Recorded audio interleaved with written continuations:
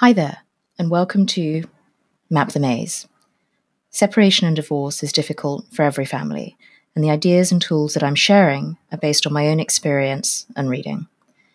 They may be useful for you, or they may not be. Some will resonate, and some won't. Nothing in the podcast is designed to be legal, financial, or mental health advice for your specific circumstances. You should always seek professional advice for your situation and your circumstances. Knowledge is power.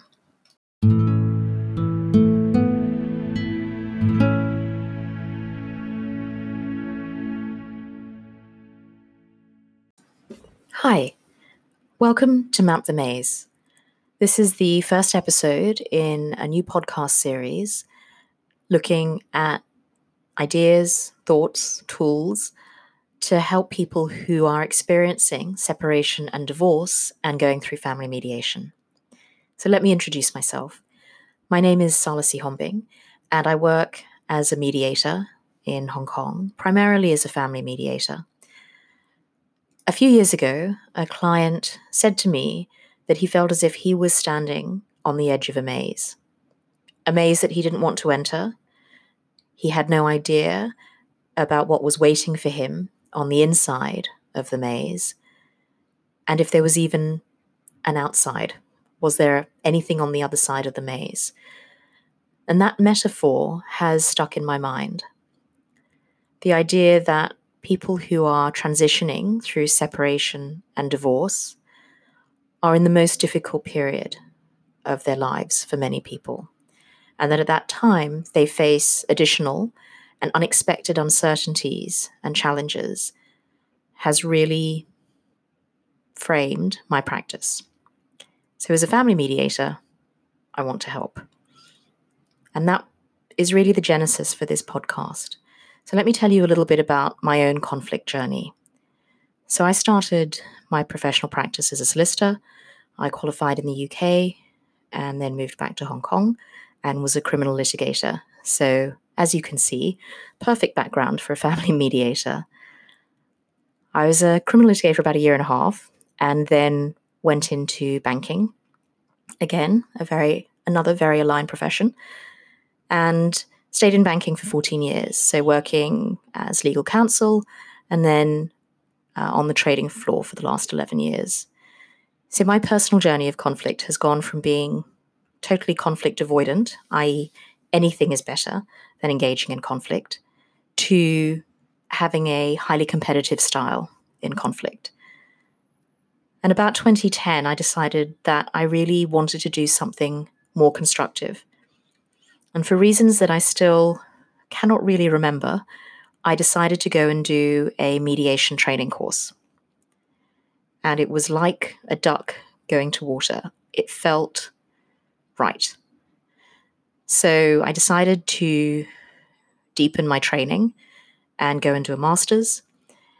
And at the time, based on some, I think, pretty good advice, ended up going to the Strauss Institute for Dispute Resolution at Pepperdine University, which you may not have heard of, but you've probably heard where it's based, which is Malibu, and spent a year doing an LLM. And for me, beyond getting a qualification, that year changed my life.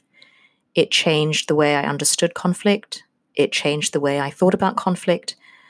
And since then, it has changed the way that I behave in conflict.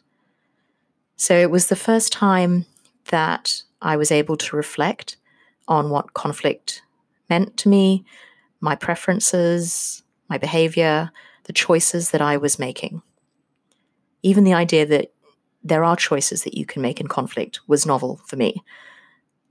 So for many people, how we behave in conflict is subconscious. I'm going to repeat that because I think it's important. We behave in conflict the way that we have been taught through lessons or experience. And very often that is operating beneath the level of our consciousness. We are not making conscious decisions about how to behave. We are just reacting. And those lessons come initially from our family of origin. Those are some of the strongest lessons that we learn about what conflict means, how conflict is handled, whether conflict is resolved. from society, from community, religious values and norms, and even from our professional training. So I know that for me, my professional training and then working as a litigator and then working in banking shaped the way that I engaged in conflict. Since finishing the master's, I returned to Hong Kong and have been working as a mediator, both in commercial disputes, partnership disputes, but primarily in family mediation. So I have sat in rooms with people for literally hundreds of hours and experienced their conflict and worked with them to try and move through their conflicts. And then the last part of my journey that I think is relevant to this podcast is that I'm a child of divorce. That I remember during my first family mediation training, watching a video with an interview with a group of children whose families were separating. And one of them was a little girl who was 4, and she was just talking about how she felt about what was happening to her family. And before I even realized, I found that I was crying for her and her story, and also for the little girl of 3 that I had been when my parents divorced. So this work is both something that I enjoy professionally and it has personal meaning to me. That I strongly believe that people can do better in conflict, that we can experience less pain in conflict, and that we can increase our understanding and increase our skill level. So acting as a mediator, we try and assist everybody in the mediation to move through and to work constructively.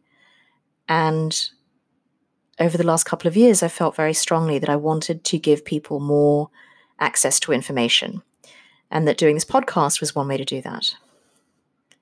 So I want to try and help demystify the mediation process. Even just talking about mediation, I think, can be a challenge for people. For mediators, it becomes second nature to us, but we maybe forget how unnatural the process is compared to what most people experience in the outside world. And the reasons for that, I think, are historical. That traditional mediation, which maybe happened in a community or in a family or in a village situation where you might have a respected elder who essentially imposes solutions on parties and seeks their compliance, is very different to modern mediation. That the roots of modern mediation lie in the labor movement of the 1970s in the US, and therefore their philosophical basis is different. It's not about harmony, it's about empowerment.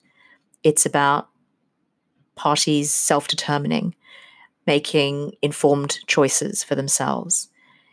It's based on a belief that all individuals have resources within themselves to solve problems, to answer the big questions that they're facing in their lives.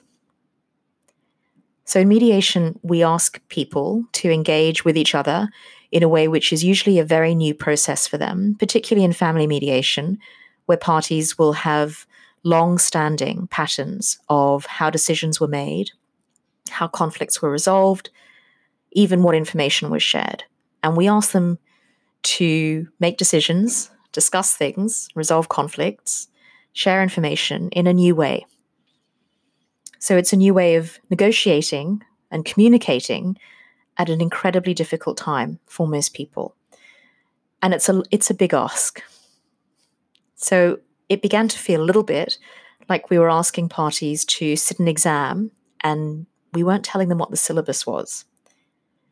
So the hope is that through this podcast, I can maybe help to lift the curtain a bit and give people some insights, some ideas, some tools about how to map the maze that is their family mediation.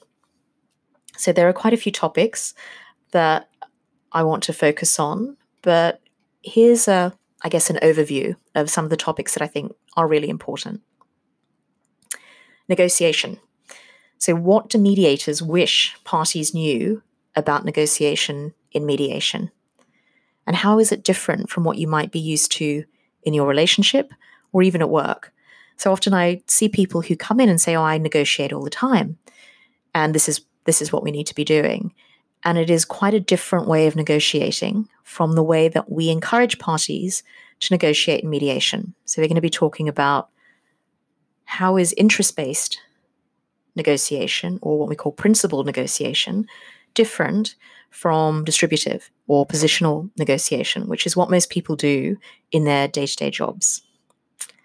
Communication is another subject which I think is really important, that most people that I see in family mediation struggle to communicate with each other on some level, particularly when they're talking about issues that are difficult, complex, or where they have very strong views on either side of a question, and that everybody can learn to be more effective in terms of their communication. So I think understanding why words matter, why the way in which we phrase things can lead people to be more receptive to what we're saying, or even just understand what we're saying. I remember talking with a client who said, oh, but I'm really good at communicating. It's just the other person doesn't understand me, which I think is how it felt for them. But the reality is that communication is a two-way street. So if the message isn't getting through, you need to rejig the message. I think it's helpful to talk about regulating emotions. So what happens emotionally and psychologically for people during a separation or divorce, and how does that impact what is happening in the mediation? So many people that I work with feel either very angry or very hurt by what's happened. And in addition, people can feel a real sense of ambivalence towards the other person. They both want to be separated from that person, but they care about them on some level. And that can be really difficult to reconcile and difficult to process when you're going through a family mediation. So I think one of the things that is helpful that we'll be doing on the podcast is trying to look at how emotions work, how our brains work when we're in conflict, and then also some tools that we can all use to help regulate emotion. That expressing emotions is normal, feeling emotions is normal, but sometimes if we're trying to negotiate, they can get in the way of what we're trying to express. I also want to focus on mediation. What is actually going on during the process? How does it work? And also some tips on how anyone can prepare for their mediation. What are some things that would help anybody who's facing a mediation to get through it? That I also want to talk about co-parenting. So if you are separating and you also have children, then you're going to need to co-parent with your ex-partner, at least on some level. There will need to be some interaction, some level of communication. So mediation is a real opportunity to co-create what the separated family is going to look like going forward. That for a lot of people, they've never had these conversations about how do we talk about things? What are the beliefs that we both have around behaviors? This is a first time for a lot of people to have those conversations, and it can be a really powerful way of setting up a roadmap at a time when people feel that there is just chaos. And for people who don't have children but are separating or divorcing, it's also worth considering what type of closure do you need from this mediation? Is there something that needs to be addressed that maybe hasn't been addressed? Are there words that need to be said? Are there acknowledgements that need to be given? So one aspect is looking at all of those different issues and talking about them.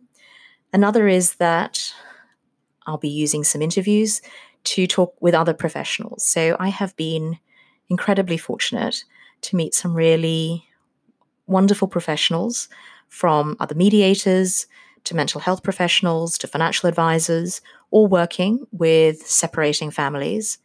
And I'll be inviting them on to share some of their thoughts and experiences. So these are people that I have learnt a huge amount from, and I'm looking forward to sharing that with you. So that's why I'm doing this podcast, and it's a little bit of a forecast of what's coming ahead. Forecasting is something we like doing in mediation, and I hope that you will join me in the next podcast when we will be looking to talk about what is the maze? What do I mean by the maze? So I hope to see you back here next week. Thanks very much and take care.